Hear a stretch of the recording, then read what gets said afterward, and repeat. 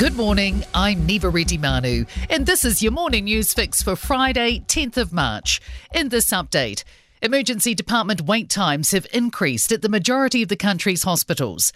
Data revealed to Newstalk ZB shows ED wait times increased in 32 out of 37 Te Whatu Ora hospitals in 2022 compared to 2017. The worst wait is for patients at Palmerston North Hospital, who are spending 126% more time waiting for medical help. Auckland City Hospitals faced a 98% jump in emergency care delays, with Christchurch at 106%. A Te Whatu Ora spokesperson says staffing pressures and a lack of hospital beds available have contributed to delays.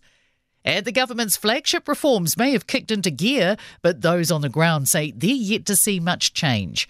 While the $11 billion overhaul of DHBs is a long-term project, industry leaders remain worried key measures are deteriorating and there's not enough urgency to address them. And Te Whatu Ora is now searching for a new chair following the sacking of Rob Campbell. Former Inland Revenue Commissioner Naomi Ferguson has been appointed interim chair.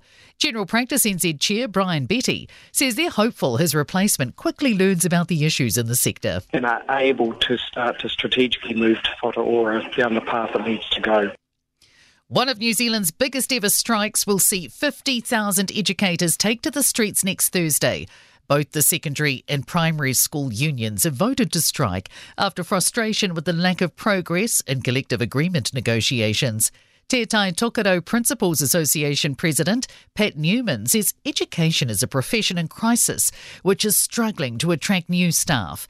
And he told Kate Hawkesby children end up suffering because of a lack of funding. The Prime Minister's high public profile during Cyclone Gabrielle may be working in his favour. Labour's leading the latest Taxpayers Union Curia poll for the first time in a year, hitting 35.5%. Nationals close behind on 34.8%, but leader Chris Luxon's net favourability is at -2%. Meanwhile, Prime Minister Chris Hipkins sits at +33%. A New Zealand chemist may soon make history with their breakthrough treatment for Rett syndrome.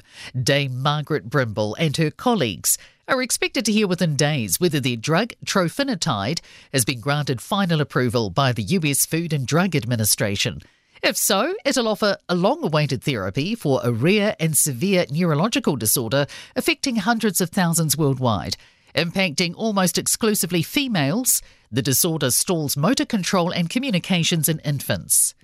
In sport, the Rabbitohs are planning to go to the police after fullback Latrell Mitchell was racially abused by a fan during last night's NRL loss to Penrith.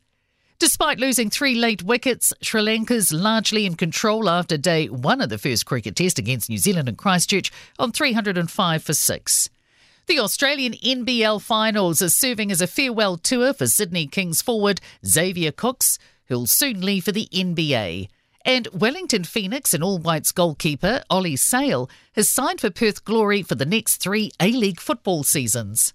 I'm Neva Reddy-Manu. That's your latest news fix. We'll be back with the next update at midday from the Newstalk ZB newsroom.